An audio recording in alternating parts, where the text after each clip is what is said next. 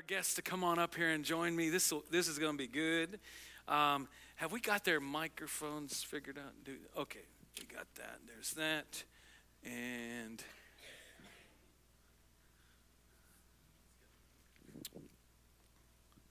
is this it? Okay. Woo! I guess, all right, good stuff. Hey, now, thanks for giving us a minute to get set. These guys are all from Chi Alpha, and in just a minute, I'm going to give you an opportunity to share a quick, if you don't know what Chi Alpha is, but this is Derek Britt. We've supported him from our missions giving for at least a year now. And Luke, how long have you been at Chi Alpha? This is 8 years. 8 years, yeah. I think from the time he went, we've supported him for 8 years. And this is Grant with a great name, Miller, who is actually a Middleburyite. Yeah, and hey, all right, welcome, Grant, yeah.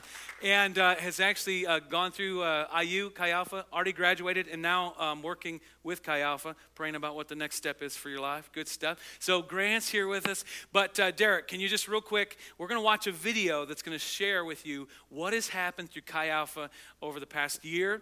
But just before, if there's someone in here, you have no idea what Chi Alpha is, 30 seconds, what is Chi Alpha? Explain. So, first of all, I want to say thanks. This doesn't count in the 30 seconds. Okay, sure. I want to say thanks for being here and for letting us be here, and want to say just how awesome of a pastor you have. And I don't say that everywhere I go, not because I don't like the pastor, but I'm just saying, yeah. I'm saying, just hearing him as we were praying before service, and just what I know of him, I mean, he sought both of us out to say we believe in what you're doing and we want to support you, and that means a lot to me. But hearing him speak to you and hearing his heart, it's like undeniable. Like, this is where I would go to church if I lived in Middlebury. I'm so excited about what's happening here, and I'm really excited about the opportunity to share about Chi Alpha. We're at Indiana University, and a few of the things that are going on at IU are the reasons why we went to do this. It actually came about. It actually happened. But we believe that the university is the most strategic mission field on planet Earth. We don't think it's the most important, but there is something strategic about the campus that it doesn't exist anywhere else. When you look at this map and you realize that we have students from all of these nations, many, many, many of these nations who are just hanging out in southern Indiana right now, going to campus at IU. This is a very unique opportunity where the nations literally come to the United States just to study. We have an opportunity to reach people with the gospel. We also have people like Grant from Middlebury who are coming down and not knowing what their college experience is going to be looking like. Just could look a lot like a lot of things. We have a lot of images that come to our mind, right? When we think about a student graduating and going to IU, going to Purdue, going to these other places. And what we've noticed as students like Grant come in, we notice we have a unique opportunity. These students are in their dorm room. Grant's mom's here this morning. We have to hang out with her. She's like a awesome IU fan. We just really appreciate that, and it was great. But an alumni from IU as well. And we have these students who are coming here who are like going home to Middlebury for a home-cooked meal, and they're just like freshmen, sophomores, juniors living in dorm rooms, and they have no influence in the world. And we have a really, other than on their campus, right? And we have a unique opportunity in that 4 years to share the gospel with those people, where 10 years from then, 20 years from then, they do have influence. And so we just have a really unique window to bring the gospel into that place. So we reach internationals, we reach people from across the state of Indiana, across the country, future leaders, and we just have a really awesome opportunity. We're seeing revival happen. And so talk about the images that come to your mind. You might think about like partying, you might think, this, alcohol, whatever. No, when I ask the question, what images come to mind, nobody says studying or professors or anything like that. It's just like the campus is, a scary place. And what we've recognized is that that's not true.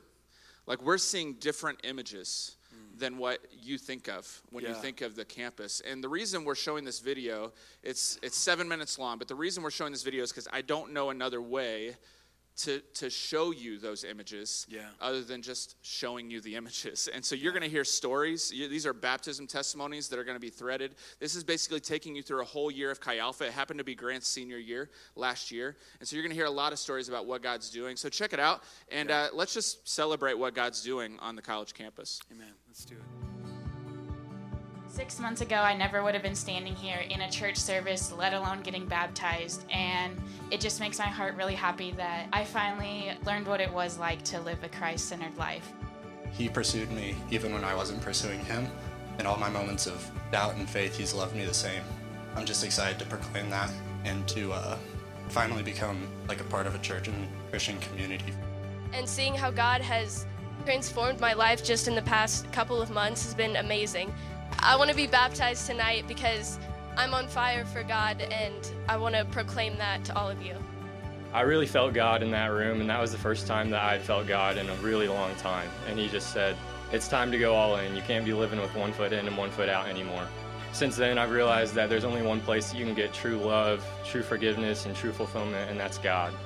I just saw so many people kind of making a commitment to God and making a commitment to Jesus and love and living in a life of faith. I realized that I've needed to do that for a long time.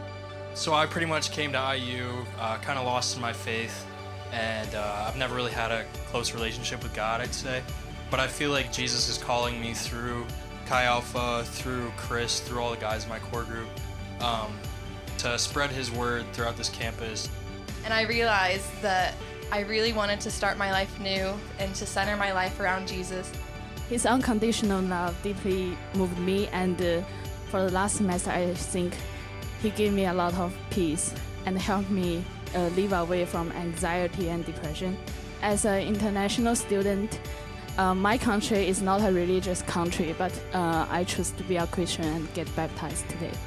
Just walking around, I just feel like there's a path now in my life because of just like having God's embrace around me, and God kind of brought me to IU and brought me to Chi Alpha. Then I got here, and a friend invited me to Chi Alpha service, and I said yes. And since then, I've said yes to pretty much every opportunity to learn more about Jesus. And for the first time when I heard that story, I wasn't the person with the stone in my hand. I realized I am the woman, and I am looking at Jesus, and with nothing on my face, but yeah, I did. While I put the nail in his hands, he was ready to hug me. And that is a love that is so uncomprehendable that I just want to dive in and never look back again. Finally kind of have a grasp on the whole relationship with God, and I'm just really enthusiastic about where I'm going to go. And I'm so thankful for Jenny, and I wanted to do it with her here because she's been such a blessing, as of all the other girls in my core group. So just thank you for this opportunity, and I'm so excited to follow Jesus. The start of my college life should be started in a life of Christ, so that's why I'm getting baptized today. So as I began to learn through Chi Alpha, I realized a couple things. The hole inside me had begun to fill, and that I'd never been part of a real community like Chi Alpha. But this summer it all came to a breaking point when God rescued me and showed me that I have a loving, accepting family here in Chi Alpha. As He is healing me with His amazing love through leading a core group and personal quiet time, I'm learning to forgive my parents and trust Him with my every need. I urge anyone who is suffering alone in secret darkness to step out into God's healing light, because it's so much better there. And always remember that God won't give up on your heart no matter how many times you break His. It's okay to be broken and to be vulnerable and with everyone, because that's what Jesus calls us to be, is to give Him our brokenness so that He can make us whole. I felt Jesus and He transformed me from the inside, and ever since then life has never been the same. He's really changed me, every single aspect about me. And just I'd like to end by saying a quote from 2 Corinthians 5:17, which says, "Therefore anyone who believes in Christ will have a new beginning, and the old will die." Thank you. Hang on right here, Baron. I love you, man, by the way. You'll notice our shirts match, and they're pretty awesome. I just want to tell you, Baron actually bought this shirt for me back in October. And so this was before he was a Christian. And we had some first experiences. We went to Chick-fil-A for the first time that day, and Walmart for the first time. And we're walking through Walmart, and Baron's buying half the store. And he grabs this shirt for himself, and we keep walking and hanging out. before we leave, he went back and bought this shirt for me. And when he gave that to me, I knew in my head, I'm not going to wear this until I baptize this guy. And so this shirt has sat in my closet. And over time, he'd ask me, I bought you this shirt, why aren't you wearing the shirt? And I'd say, oh, I'm just waiting for the right time. It's the right time.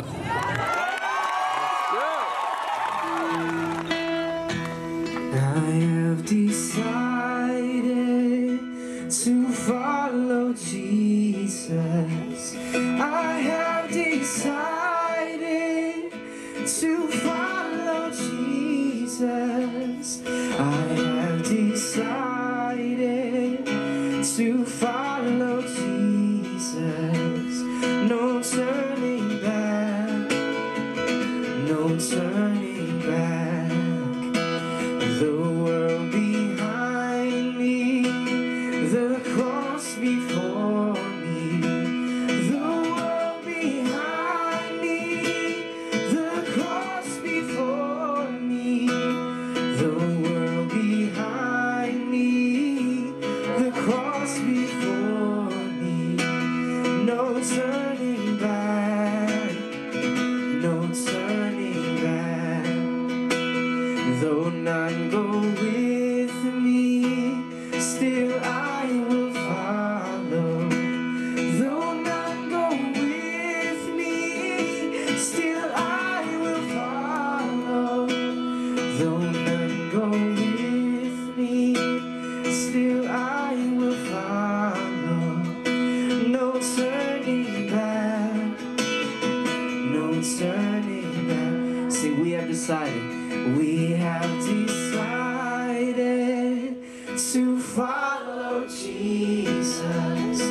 We have decided to follow Jesus. We have decided to follow Jesus. No turning back, no turning back. Isn't that great? See, sometimes when Megan and I give our missions offering every week towards our missions faith promise, whatever, sometimes it can get kind of mundane. That's why we bring guys like this in. This is where your missions giving's going. When we have these nights of prayer like we have Wednesday night, this is who we're praying for. I mean, you get the connection there. What you see on there, that's the product of your prayers and your giving. You might never set foot on the campus of IU, but you're making a difference. And that's awesome. It's great. I commend you. Okay, we want to release Derek in a minute just to share a quick word with us from the Word of God, most importantly. But even before we get there, let me just toss out some questions and some thoughts. Luke, did you want to greet the church real quick? I know Derek had an opportunity already. Yeah, well, hello. Good morning.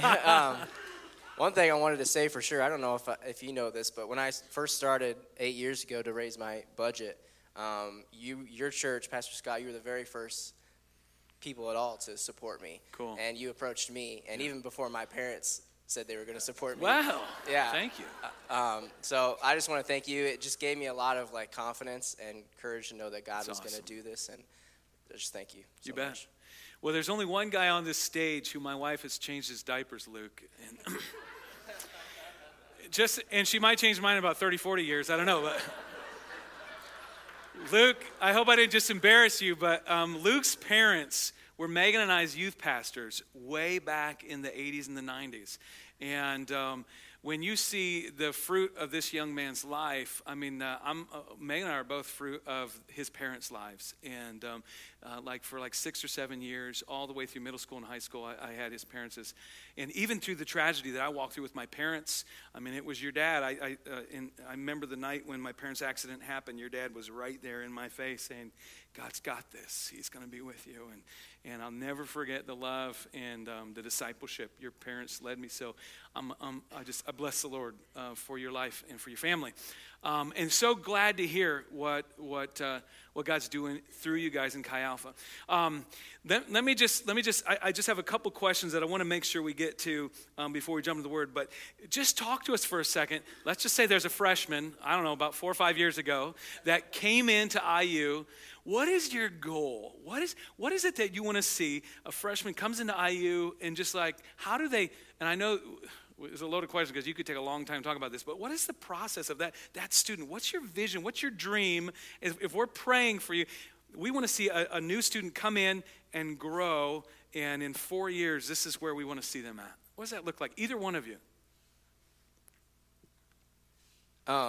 So we kind of have some wins that we mention in Chi Alpha a lot, but one of our biggest wins is getting a student connected to a vibrant small group. We call them core groups. Okay. And we believe that small groups that's our main vehicle for reaching students at IU. And we believe that in the small group setting, when there's real relationship, that's when real discipleship happens. Yeah. We believe in we do Tuesday night big service gatherings. We believe in that, but you have 2 services on Tuesday nights, right? Two services. That's crazy. Okay. But beyond that, we say all the time, if we were going to have to kill something, we would kill the service and let the small groups run, because we actually average more students in our small groups on a weekly basis than in our services. And we see that as a win, because we believe that's really where discipleship happens and where students grow. So we want to see a new student, a freshman, get connected relationally in a community where, this small group this is their best friends. Like, these are the people they hang out with on a Friday night. And so that's our win. And then eventually, as they're in the group and following Jesus, we want to challenge them to go and do the same, to go and to lead a small group and to make disciples the way that someone has discipled them. So we want what they've experienced as a freshman this whole year, if they've gotten connected to a small group, is a student leader who has just poured their entire life out into them. And so when that happens and we challenge them, hey, we want you to go do this. What God has done in you, he wants to do through you. We say that all the time. And so we want to see them get connected, and when we want to challenge them to go reach and disciple students as well. That's awesome. Awesome. And I think the way I would look at it, you were talking about this being a church plant, and you're talking about BGMC helping is cool. Like, I leaned over to Grant and said, we have 2 computers for BGMC right now, that we use every day. But when you think of church planting and going out and starting something from nothing, we're not sending our students out to lead small groups of people who are interested in small group. Like, they're literally just going out on campus and meeting anyone and everyone. So they're not just meeting people who filled out a contact card saying, I'm interested in a Christian group. They're going out and literally meeting everyone. So they're throwing a Frisbee, near someone. Like, oh, hey, how you doing? You want to play? So, just finding ways to meet people in a very crucial week. I mean, Welcome Week is one of the weeks where those images are most prevalent. The negative images are most prevalent. People are making choices that are going to define their college career. And so we feel really strongly about being fully invested. So the church planting piece, it's literally like we're sending out, we had over 100 student leaders this year. We're sending 100 students out during Welcome Week and saying, we don't have people for you, go find people. And so they build these groups, and they bring in some people from last year and all of that. And so they're basically planting a small version of the church that they're pouring their lives into, and then as you see those seeds planted, they grow throughout the year, and that begins to transform. So if you follow that out to someone who's a senior, they've now experienced, many of them, 2-3 years of pouring their lives out into other people. Yeah. And I say this a lot, like, I want to ruin people from living an ordinary life. Like, by the time they finish, I don't want them to be thinking about the American dream. I don't want them to be thinking about all this. I want them to have given up control of their life to Jesus. And if they're going into the marketplace, we need people to know Jesus in the marketplace, and we need people to make a lot of money and give money to send people all over the world. But they could also be called to one of these nations. They could also be called to Chi Alpha. What we're asking for is people to just be able to lay everything down. And whenever they see God work so powerfully in their lives, by the time they're a senior, they're saying, God, whatever you want me to do, I'll do, And that's the goal. It's not I'm not moving the chess pieces around the maps, Like, my goal is just to put people in proximity to God and saying, what do you want me to do with my life? Yeah, good stuff. Well, since we have you right here, let's put you on the spot, Grant. Someone give this young man a microphone. Does that look kind of like what you, I'm pulling up a chair here. Let me pull up a stool. Does that look kind of like what you walked through, what the process was for you? Share a little bit about what Chi Alpha, from a student's perspective, has meant to you. Yeah, so I graduated from Northridge in 2015 and went to IU fully expecting to live your typical college life. And I actually did that my freshman year. Didn't somehow totally missed Chi Alpha, but sophomore year I got found by God, but also by these guys. And just there's one guy actually from Goshen who just he would just annoy me and keep finding me at places and be like, hey, you want to hang out? Do you want to hang out? And eventually, he's my best friend to this day. But just seeing his heart on fire for God, and we have a saying that's over my dead body, are you going to live a stupid, selfish life? And that he just lived that out to where he was I was do I really want to go to this party, or do I want to hang out with this guy instead? And just he just totally, the community of Chi Alpha just transformed what I wanted in a community at IU. I didn't really want to be a part of a superficial community anymore. I wanted to be part of these people who truly loved me and cared for me, and it was all because Jesus was working through them. That's awesome. And just fill us in, then you graduated, and this year you're doing what with Chi Alpha? Yeah, so I just felt called last year to do an internship on staff with Chi Alpha, where pretty much you learn a lot about ministry behind the scenes and just how much hard work Derek and Luke and the rest of the staff does just for all the students. Yeah. And you're also learning some theology and just practical ministry things, but I'm not really sure what next year holds, but I know that because of my time in Chi Alpha, wherever I go, whether that be missions work in Japan or marketplace somewhere, that my priority is going to be reaching people with the gospel, and that was not on my radar going into college at all. Yeah. That's awesome. Good stuff. Good stuff. Thank you for sharing.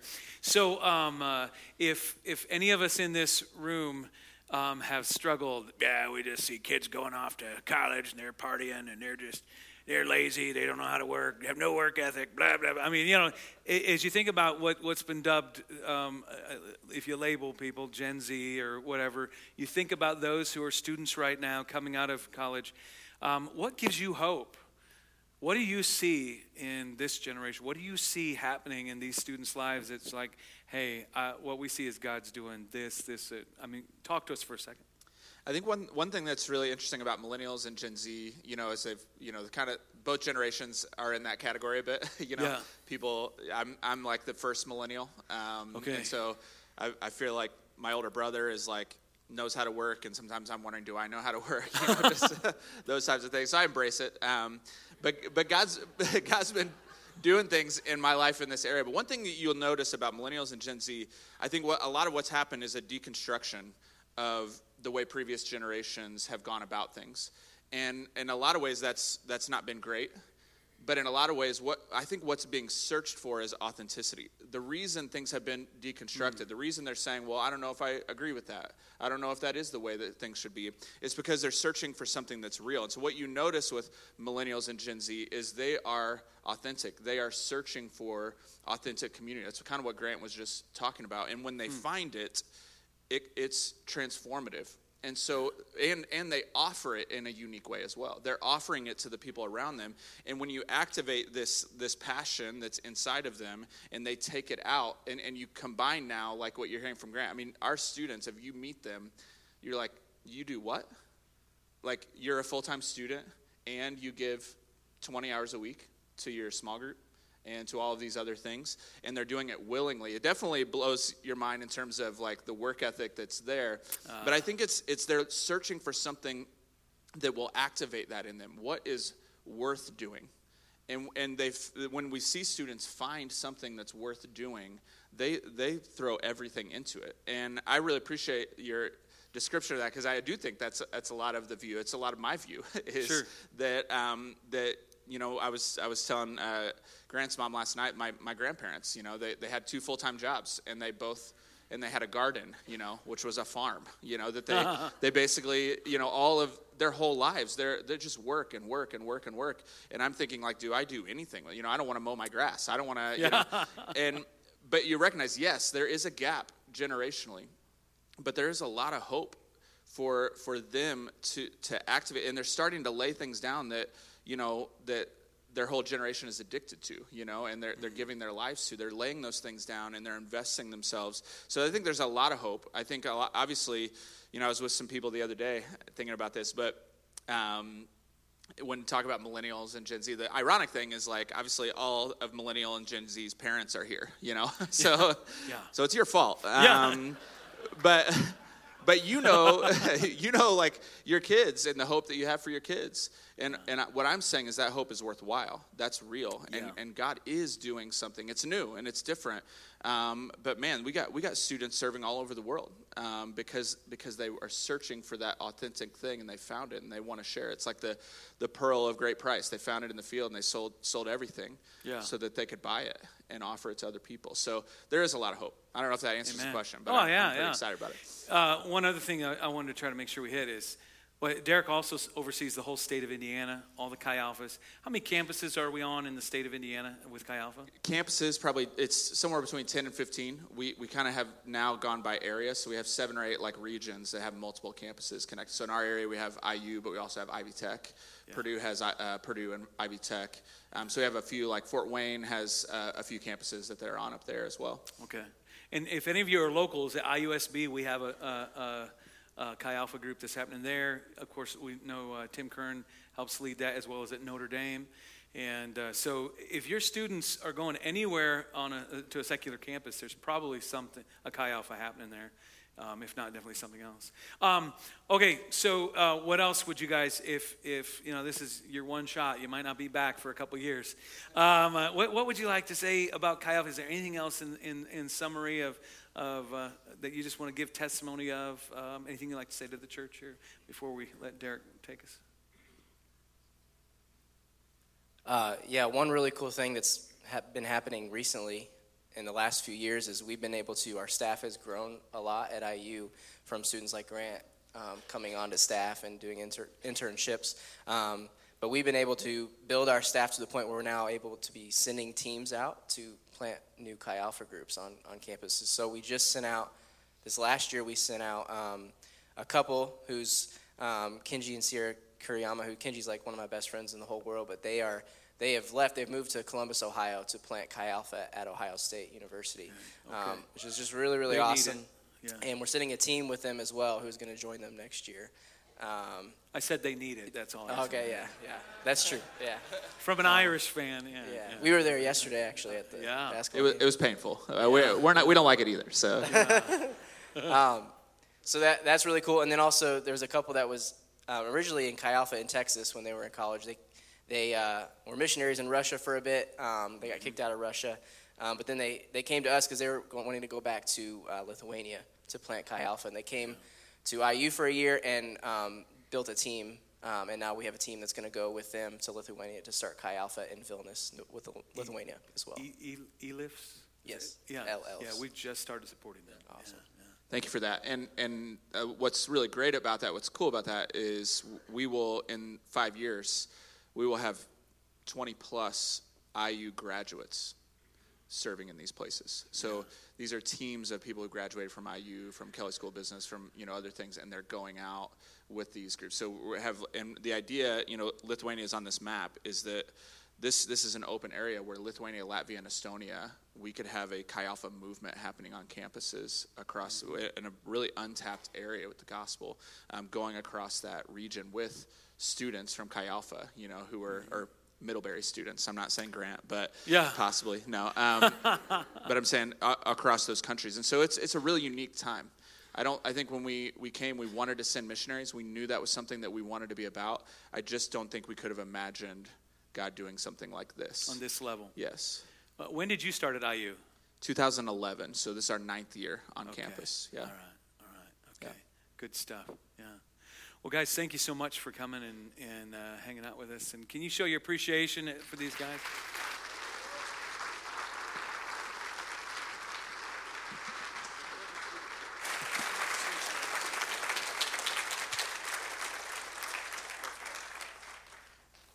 Awesome. Hey, thanks for letting us be here this morning. I'm going to try to perform a miracle and preach my message. in a short amount of time. Wish me luck. For your own sake. Actually, I want to just introduce myself. I'm Derek, and if you have that picture, this is my family. This is from this year at Christmas. That's me on the left, if you didn't know that. That is my wife, Jordan, who's an incredible woman, just incredible singer, very talented, but just an amazing mom. Those are our kids. Davis is on the right. He is 5, and Jonas is on the left. He is 3. They had that morning perfected their no-teeth smiles, and they wanted to use them, and they really did a great job. This is an awesome picture. But my 5-year-old is an amazing kid. I don't know how many parents we have in the room, so you know what 5-year-old is like. But man, every stage that Davis had was perfect. It was amazing. He slept through the night at a very young age. No terrible twos, like really sweet kid. Literally, we could sit with him in a church service all the way through when he was like 1.5 years, and he wouldn't make a sound. It was just unbelievable. And now he's like Facebook star because literally he's like the most quotable person in the world. And so I'm sharing things from him all the time. Just everybody loves him. Like it's just like he's the kid that can like bring you to tears in like seconds, you know. And he's in kindergarten now, and so he's like sharing that with a bunch of other people. He's just an awesome kid. Jonas is 3. And I joke about this, that we're just starting to love Jonas right now at 3 years old. Davis, it was instant. Jonas, yeah. So Jonas has every redeeming quality that's necessary to be the way that he is, you know. But he, you know, every stage was the exact opposite. And so we've struggled there. We really do love him. He's amazing. But Luke knows. He's around both of them, so he knows I'm telling the truth. But that's our family, 5-year-old and 3-year-old. And so we're kind of in that stage where, you know, like the kids say, you know, the craziest things kind of thing. And Davis, in particular, just all the time, he is sharing something new with us that's just amazing. You know, I'm just like in awe, or I'm like, how are you thinking of this, or whatever. But he's in kindergarten, so he's in school now, and he has recess twice a day, which sounds pretty awesome. But at recess, so he started coming home telling stories about recess. And one particular day, he came home, and he was completely covered in dirt, and he had a black eye. And he was happy. And so we're like, okay, what's going on here? And I mean, he stinks, you know. I mean, it's very clearly he's been rolling around in the dirt the whole day. And so he's like, oh yeah, you know, a group of us kids have started fighting at recess. So they literally have like a fight club at recess. And it's amazing. It's been ongoing all the way up through this week. This is several weeks ago, the story that I'm telling you now. But he came home the first day, and he was like, there's this big kid. His name is Spencer. He's a 6-year-old. And so everybody wants to fight him because, you know, everybody's fighting or trying to fight him because he's a big kid, you know. And so he's coming home, he's telling us these stories. And we're just like in awe, you know, like, are there teachers at recess? You know, like what's happening? Later on, I found out like, you know, his kindergarten teacher is a football coach. So I think he's just like, that's good. And I kind of like it personally. He's learning some stuff, but he's fighting this big kid. And we're like, Davis, like, why are you, if this kid's so big, why are you trying to fight him? And he was, you know, he thought about it for a second, and then he shared why. And I'm gonna get back to that in just a second, but I'm going to rewind. A few days earlier, actually the day before, I was talking with one of our staff. I was having kind of a serious conversation with her, and Davis came home from school, and he was super excited to see me. It was just like a great moment. Like I said, just a great kid. And he comes up, he's like, Dad, I'm home from school. You know, it's just like, I'm already in tears. Yeah, he just knows what to say to me. You know, he's saying these things. And so he sits down with me. I'm like, he's asking to play the Xbox, which is like, that's why he said that he loved me, you know. And I was like, no, just wait. So he sat next to me, and we're finishing our conversation, me with the staff person. And I was sharing with her. I was like, hey, you know, I've been thinking about this and just really wrestling with it. And I want you to know. And I was sharing this with her. And Davis overheard it. And he heard me say that I was wrestling with it. And he goes, you wrestle? And I was like, well, you know, I wrestled in middle school. I don't know if you could call it wrestling, but, you know, but I'm talking about, like, I was thinking about this and whatever, and he's just, like, looking at me. And he just didn't talk the rest of the time. He's just, like, staring off, you know, thinking. And so when he came home from school that day from the playground, and we asked, why were you so excited to fight this kid? Why he was so much bigger than you? Why were you wanting to wrestle with him? And he said, you said you fight. And so I wanted to fight. And so the whole day he was saying, if Dad fights, I fight. So I'm thinking about my little 5-year-old kid in kindergarten going to recess, seeing this big kid who's fighting everybody, and what was going through his mind in that moment. He was thinking, falsely, if my dad fights, I fight. That was the motivation that he had to do what he did that day. And I was thinking, that's going in a sermon, you know? And I'll come back to it in just a second. So you were sharing from Acts chapter 1, and I want to share from Acts 1. Did you get that that passage of Scripture? I'm actually, go back to the previous slide. I'll just tell you where I'm going today. And again, I'm going to, not that slide, the one in between the title of the sermon. Yeah, so we're going to be talking about go and take the land. So go and take the land. That's the title of the message today. And we're going to go to Acts chapter 1. You can go there real quick. So Acts chapter 1. And again, I'm going to try to fly through this as much as I can. I need everybody to look at me real quick. I'm going to make you think this morning.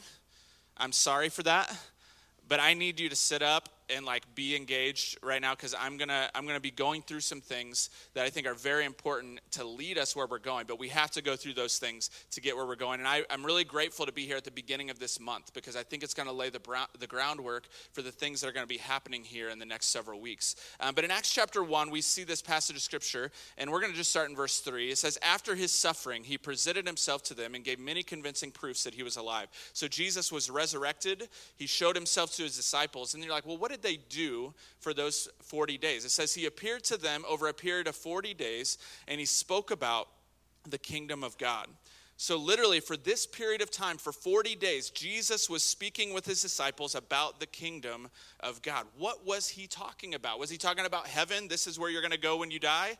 What was he saying? What was he explaining to them for 40 days, talking about the kingdom of God? And so what I want to do with you really quickly, because as we go through this passage, it lands on this. They're talking about the kingdom. He says, wait for the gift my Father promised. And you heard him quote that passage of Scripture in verse 8, where he ultimately lands. He says, wait here for the Holy Spirit. In verse 8 it says, but you will receive power when the Holy Spirit comes on you, and you will be my witnesses in Jerusalem and in all Judea and Samaria and to the ends of the earth. So he starts by talking about the kingdom of God. So let's start there. What could Jesus have been talking about? What could Jesus have been sharing? And this is something, you guys ready for the roller coaster ride? We're going to go literally from Genesis all the way through to the New Testament, okay? It's going to be a miracle. Are you ready?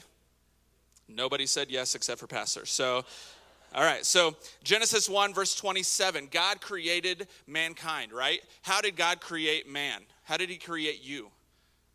Imagine Jesus talking with his disciples about these things. God created man in his own image. In the image of God, he created him, male and female, he created them, and God blessed them and said to them, be fruitful and multiply, and then what? Fill the earth and subdue it. Subject it or make subservient, and then have dominion and rule over the fish of the sea. So what's really powerful is from the very beginning of time, we as mankind were created to rule. That is what God did in creating us in his image. And so we were created to rule. And that really speaks to what happened in Genesis 3 whenever we sinned and we rebelled against God and brokenness entered the world. Now you have people made in the image of God, made to rule, right? We were made to rule, but now we're broken, and we're broken rulers. So you think about our nation, you think about other nations, you think about our world, our communities. We are being led by broken people. So chaos ensues from Genesis 3 because people are made in the image of God to rule, and they're all trying to rule over each other, and they're all doing it in brokenness, and nobody knows how to do it because they've been cut off from the source, the image bearer that shows them how to rule, right? And so there's something happening there, and so God is trying to rectify this problem. So how does he do it? Genesis 12 through 22, he calls a man named Abraham. And he says, these people don't know how to rule each other, so I'm going to call a man, and I'm going to create a people for myself, and I'm going to rule over them, and I'm going to show the world this is what it looks like to rule. This is God calling this people to himself. So he does that in Genesis chapter 22, verse 15. It says, an angel of the Lord called to Abraham a second time from heaven and said, by myself I have sworn, declares the Lord, because you have done this and have not withheld your son, this is Isaac, your only son, I will surely bless you, and I will multiply your offspring as the stars of the heaven and as the sand that is on the seashore, and your offspring will possess the gate of his enemies. And in your offspring will all the nations of the earth be blessed. So in this moment, he is calling this people to himself for what purpose? To show them that this is what I intended. I'm going to rule over you, but also so that all nations in the world would be blessed through this people. So he was doing something to rectify Genesis 1, where all of creation was created in the image of God to serve God and to serve each other. He was doing something to reconcile all of those things. So he has his people for himself. They go to Egypt, right? There's a famine. You guys follow me? You guys know the story? And so they go to Egypt, they find their brother, and then they end up living there. So there's like millions of Jewish people that are living in Egypt. And it says a Pharaoh arose in Exodus chapter 1. A Pharaoh arose that didn't know Joseph, and he basically started oppressing the people. So this is a kingdom of the earth, right? So we're going to be talking about the kingdom of God, like we said. This is a kingdom of the earth, a ruler in a broken image who is now oppressing the people of God. And so what you do as you follow it through Exodus 14, God begins to rectify this situation for his people. He's showing them that you, as my people, can be free from oppression, and I'm going to free you from this thing. So what you have in Exodus 14 is Pharaoh saying, it's like Prince of Egypt. You've seen that movie, right? So you have some biblical knowledge about it. So Exodus 14 is like, let my people go. That is Moses going to Pharaoh and saying, these are God's people and you do not have the right to oppress them. God is going to deliver them. It's a clash of kingdoms. It's human kings saying, I want to rule, not God. And it's God saying, no, you don't have a right to rule over these people. And so it's God taking that back and showing them this is what it's actually like. And so in Exodus 15, you see this phrase. Imagine, again, Jesus talking about this with his disciples, that this was the story of God. This is the kingdom of God. This is what I was coming to do. Now, hang with me. I want to show you, right? So then in Exodus 15, you see their prayer back to God for thanking him for delivering them. And he says, and they say, the Lord God will reign forever and ever. So God, again, was becoming king of his people. Again, he was reigning and ruling over them and showing them how to rule. So go to 1 Samuel chapter 8 if you have it. This is a really important passage. I think is an awesome application for your life, but there's also something powerful about who God is and what he was going to do. So in 1 Samuel, again, all the people are like, okay, we get it. God, you're the ruler and you delivered us from Egypt, but we kind of want to go our own way now. And so in verse 4, it says, all the elders of Israel gathered together and came to Samuel. Verse 5, they said to him, you're old and your sons do not follow your ways. Now appoint a king to lead us like all the other nations have. But when they said, give a king to lead us, Samuel was displeased and he prayed to the Lord. And the Lord told him, listen to all the people are saying to you. It is not you they have rejected, but they have rejected me as their king, as they have done from the day I brought them out of Egypt until this day, forsaking me and serving other gods, so they are doing to you. Now listen to them, but warn them solemnly, and let them know what the king who will reign over them will claim as his rights. And so he goes on. The people refuse to listen to Samuel as he's trying to convince them. They say, we want a king. Verse 19, we want a king over us. Then we will be like all the other nations, with a king to lead us and to go out before us and to fight our battles. And so what's precipitated this? They get delivered from Egypt, right? And then where do they go after that with Joshua? They go into the promised land. So they go into the land of Israel and they start fighting. So that go and take the land. Then they have the land, and after they have the land, they start begging Samuel for a king to rule them. What are they actually saying? They're saying, God says, they're not rejecting you, they're rejecting me. So the people of Israel are looking at God, and this is important, and they're rejecting him as their king, and they're saying, we want a human king for ourselves. Everybody with me on that? So Israel asks for a king. God says, why? He says, I will be your king. Samuel's disappointed. God just says, listen to them, give them what they want. And in this moment of rejecting God, God enacts a plan. He puts into motion the waymaker, right, that we sang about this morning. He puts in a plan that is so powerfully redemptive, and I think sometimes we miss it. I just want to highlight it this morning because I think it's applicable in our lives to know that when we mess up, when we reject God, God has a way of redeeming even us and to meeting us in that and bringing about something incredible in our lives that we could have never expected. But what's true about this story is that the kings that led Israel were terrible. Even the good ones were bad. Like David's the best. And he like slept with another man's wife, and then he killed the guy to cover it up. That was the good one, right? Of the broken rulers that were leading, this was the good one. And God is saying, this is what you want. I'm going to give it to you. But he was doing something in the process. Ultimately, these kings led Israel where? Back into exile. Just like in Egypt, back into oppression, back into Babylon. You see these prophets that are coming up, and they're prophesying this, and they're saying this. Isaiah 61 is in the middle of this time, right? And Isaiah is saying, like, there is one that is coming, right? Deliverance is coming. Isaiah chapter 52, I think I have this on the screen. This is really awesome.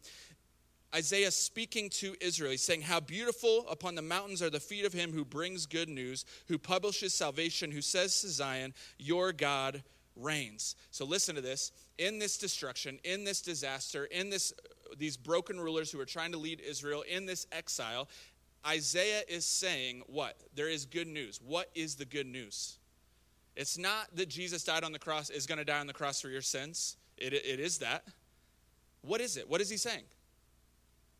He says, your God reigns. In other words, in the middle of this brokenness, Isaiah is prophesying that your God will be king again. He will lead you out of exile, and he will be your king again. So let's keep moving. Daniel talks about this. He's prophesying this, that the kingdom is coming. The kingdom is going to be reestablished. You are going to have God as your king again. So go to the Old Testament, the New Testament. Matthew is pretty awesome. You guys know at the beginning of Matthew, it does this whole genealogy thing. And it's like, why are all these names here? So I'm going to preach the genealogy real quick because it's really powerful. So in verse 6, it's going through, this is a genealogy of Jesus. And I want you to see the redemptive nature of God in this passage. It says Jesse was the father of King David. That's not an accident, right? King David. That is specifically mentioned. David was the father of Solomon, whose mother had been Uriah's wife, who David killed. Solomon, the father of Rehoboam. And he goes through this whole line of kings, right? And then in verse 11, it says Josiah, the father of Jeconiah, and it follows through, goes to the exile to Babylon. In other words, he's following the line of kings all the way through. Go to verse 16. It comes to the end. It says, and Jacob, the father of Joseph, the husband of Mary, and Mary was the mother of Jesus, who is called the Messiah. Thus there were 14 generations in each of these places. Verse 20. This is Joseph. He says, but as he considered these things, an angel of the Lord appeared to him in a dream, saying, Joseph, son of David, do not fear to take Mary as your wife, for that which is conceived in her is from the Holy Spirit. She will bear a son, and you will call his name Jesus, for he will save his people from their sins. Verse 22, all this took place to fulfill what the Lord had spoken by the prophet. Behold, the virgin shall conceive and bear a son, and they will call his name Emmanuel, which means what? God with us. We just followed the line of kings. In 1 Samuel, what did the people say to God?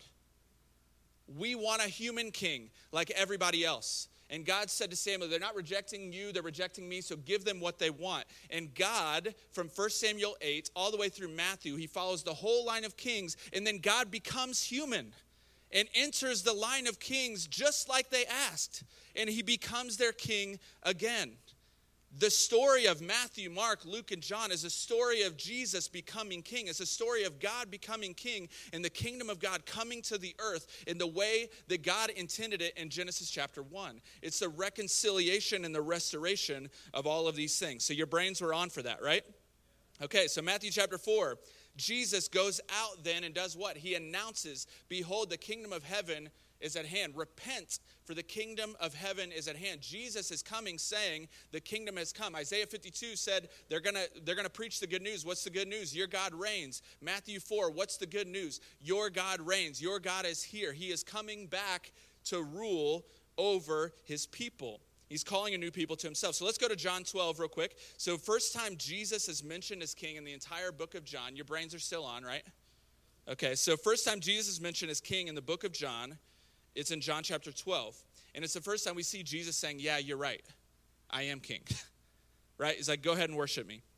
So verse 12, it says, the next day the large crowd that had come to the feast heard that Jesus was coming to Jerusalem. Now Lazarus has been raised from the dead. You guys know that story? All these people are like, wait, this guy raises the dead? And so they all fled out and they find Jesus and they start to worship him. That's what's happening here. Verse 13, it says, so they took branches of palm trees and they went out to meet him, crying out, Hosanna, blessed is he who comes in the name of the Lord, even the King of Israel. And Jesus found a young donkey and sat on it, just as it is written, fear not, daughter of Zion. Behold, your king is coming, sitting on a donkey's colt, a fulfillment of the scripture. Immediately after that, Jesus has been revealed as king to his disciples. John chapter 13, you can flip the page, go to John 13. What is Jesus' first act with his disciples after he's revealed as king? John chapter 13 and verse 3, it says, Jesus, knowing that the Father had given all things into his hands, knowing that he was king and that he had come from God and was going back to God, he rose from supper, he laid aside his outer garments, taking a towel, he tied it around his waist, and he poured water into a basin and began to wash the disciples' feet and wipe them with the towel that was wrapped around him. Think about this. Pharaoh as king, a broken ruler, oppressing the people. All of the Israelite kings ruling over them. They're in Rome right now. They're being ruled over by the Roman people. They're being oppressed. They are still in exile. And Jesus is revealed as God, revealed as king. And he's saying, you see all of the things that they're doing. Now watch what a real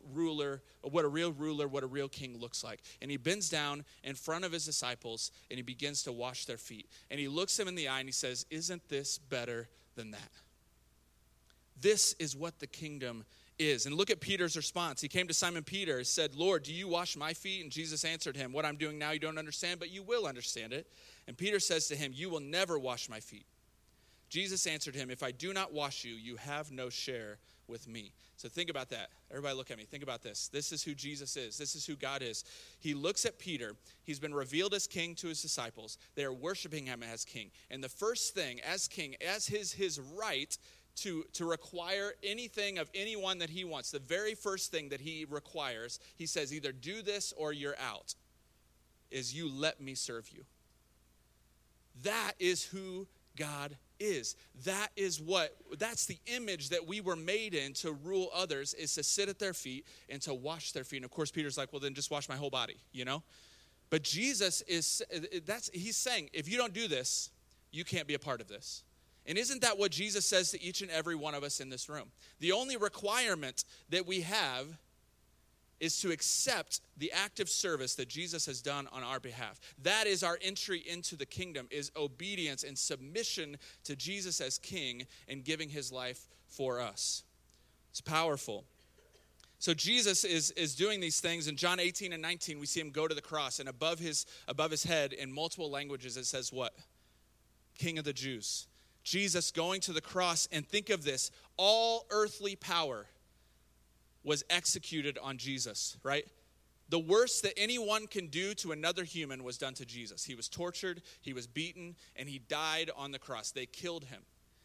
Evil in the earth had taken down the king, in a sense. What was happening on the cross was Jesus was taking all of the evil of the world on himself. They did their worst to him, and then he was resurrected, right, with power over death. And so now there is literally nothing anyone can do to a believer in Jesus. Because he's the first fruits, because we will be resurrected with him. If we're tortured, we're suffering with Jesus. If we get killed, we're going to be raised anyway, right? So he has offered ultimate freedom to the entire world.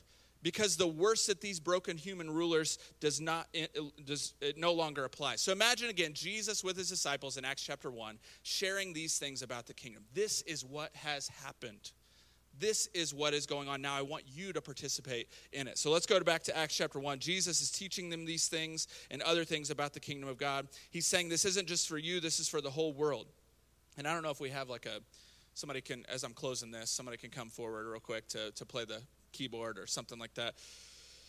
We just want to invite the Holy Spirit into the room right now to speak to our hearts about what God is asking us to do. He moves on from talking about the kingdom, and he closes, before he ascends, he says that you will receive power when the Holy Spirit comes on you. You will be my witnesses in Jerusalem, Judea, Samaria, and to the ends of the earth. In other words, this work of the kingdom is not just my work, it's your work too. The book of Acts describes all of this. It's here, the kingdom is here, but it's not yet fully realized. Jesus has brought the kingdom on earth, and the disciples are going out and sharing the kingdom with people. The book of Acts ends with Paul, right? People are coming to him. Do you know what he's talking to people as they're coming to him? You know what he's talking about? He's talking about the kingdom of God. He's talking with them about the kingdom of God. The kingdom has come to earth. What does this all mean? Paul, in Romans chapter 10, when he's describing what must you do to be saved, right? Confess with your mouth, Jesus is Lord. Believe in your heart that God raised him from the dead. But what do we believe? What he says in that passage of scripture, he quotes Isaiah, right? He quotes that exact Isaiah passage. What is the good news? How beautiful are the feet of those who bring good news. What is the good news? Our God reigns. And he says, how can they believe unless somebody preaches to them? How can they preach unless they are sent? That's what this week is about. The good news is that the kingdom has come, that oppression, the stuff you're seeing on TV that you were talking about, God has an answer for that. The kingdom is here, and we have to take this kingdom message to the world. We're declaring that gospel to the world. So why do we do missions? The people of God in the Old Testament, they were God's instrument, right? They were called to God. to show the world what we were created to be. God ultimately became king of those people. It was a story of how God became king again through Jesus. And the New Testament is a mirror image of that. So in the Old Testament, what are the things that we see? In the Old Testament, we see that God built a temple to restore his presence in the world. So he lived there. What do we see mirrored in the New Testament? We are the temple. So that temple that was reserved for, that place that was reserved for God's presence is now available to all mankind. That's the mirror in the New Testament. God called a people in the Old Testament to himself in Abraham. But what did he do in the New Testament? He's restoring all people through that people.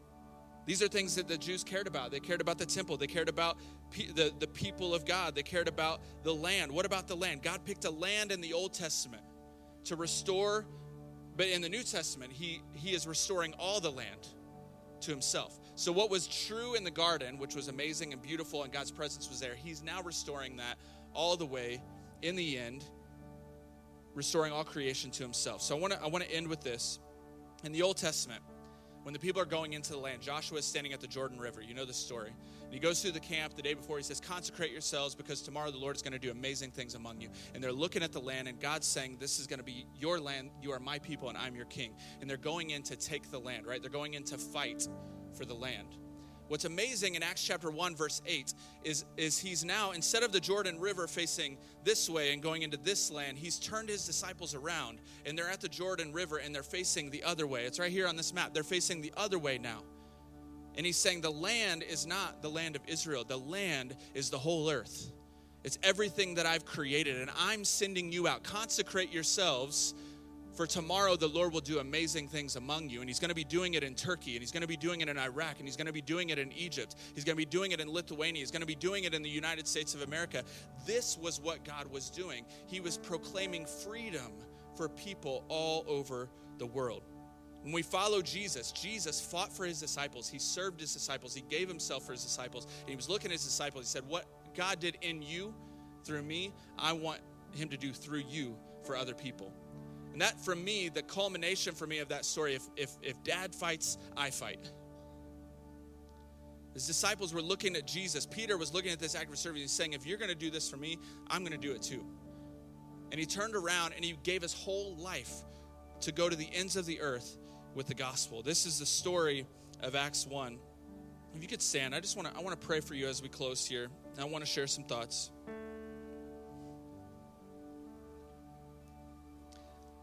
This is who Jesus was.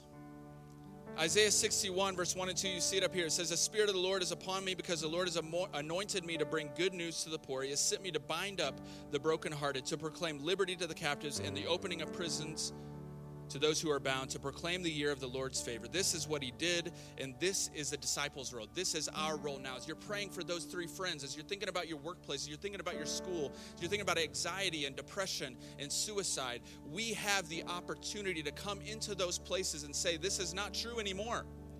That the kingdom of God is here and God reigns. These broken people are no longer ruling you. Jesus is ruling you. And he's here to serve you. He's here to bring hope to your hopelessness. And we have to decide, how are we going to handle this? Do we follow in the disciples' footsteps, and do we declare over people that the curse is broken over their lives, that there's deliverance from oppression, that we have eyes to see now for those who are blind, and not taking it lightly? We're not just invading the land to call out its sin and to bring judgment. There is repentance in that area that we have to turn from the broken rulers and follow Jesus. But we're invading the land to bring hope to the despairing, and to mourn with those who mourn, and to rejoice with those who rejoice, to reveal to every human on the planet that this is the kingdom of God. This is who you were created to be. And we fight evil every step of the way. In Chi Alpha, we've got a unique opportunity to reach the nations, not just on campus, but around the world. We're sending students all over the world. There's probably 10 plus countries that we've already had Chi Alpha alumni serving in all over the world. And they're going with this kingdom message to declare the good news that this land is God's. They're planting flags in places and saying that. In India, we just took an offering with 300 college students. Think about this. We took an offering with 300 college students for kids, very small children being sold into sex trafficking. Those 300 students gave $11,000 in that offering. That is the kingdom of God coming on earth. That is us wrestling with the evil of the world and saying it does not belong here. We've had 2 students that served in India for an entire year working with people like this, working with oppressed people, rescuing them from darkness and the power of Jesus.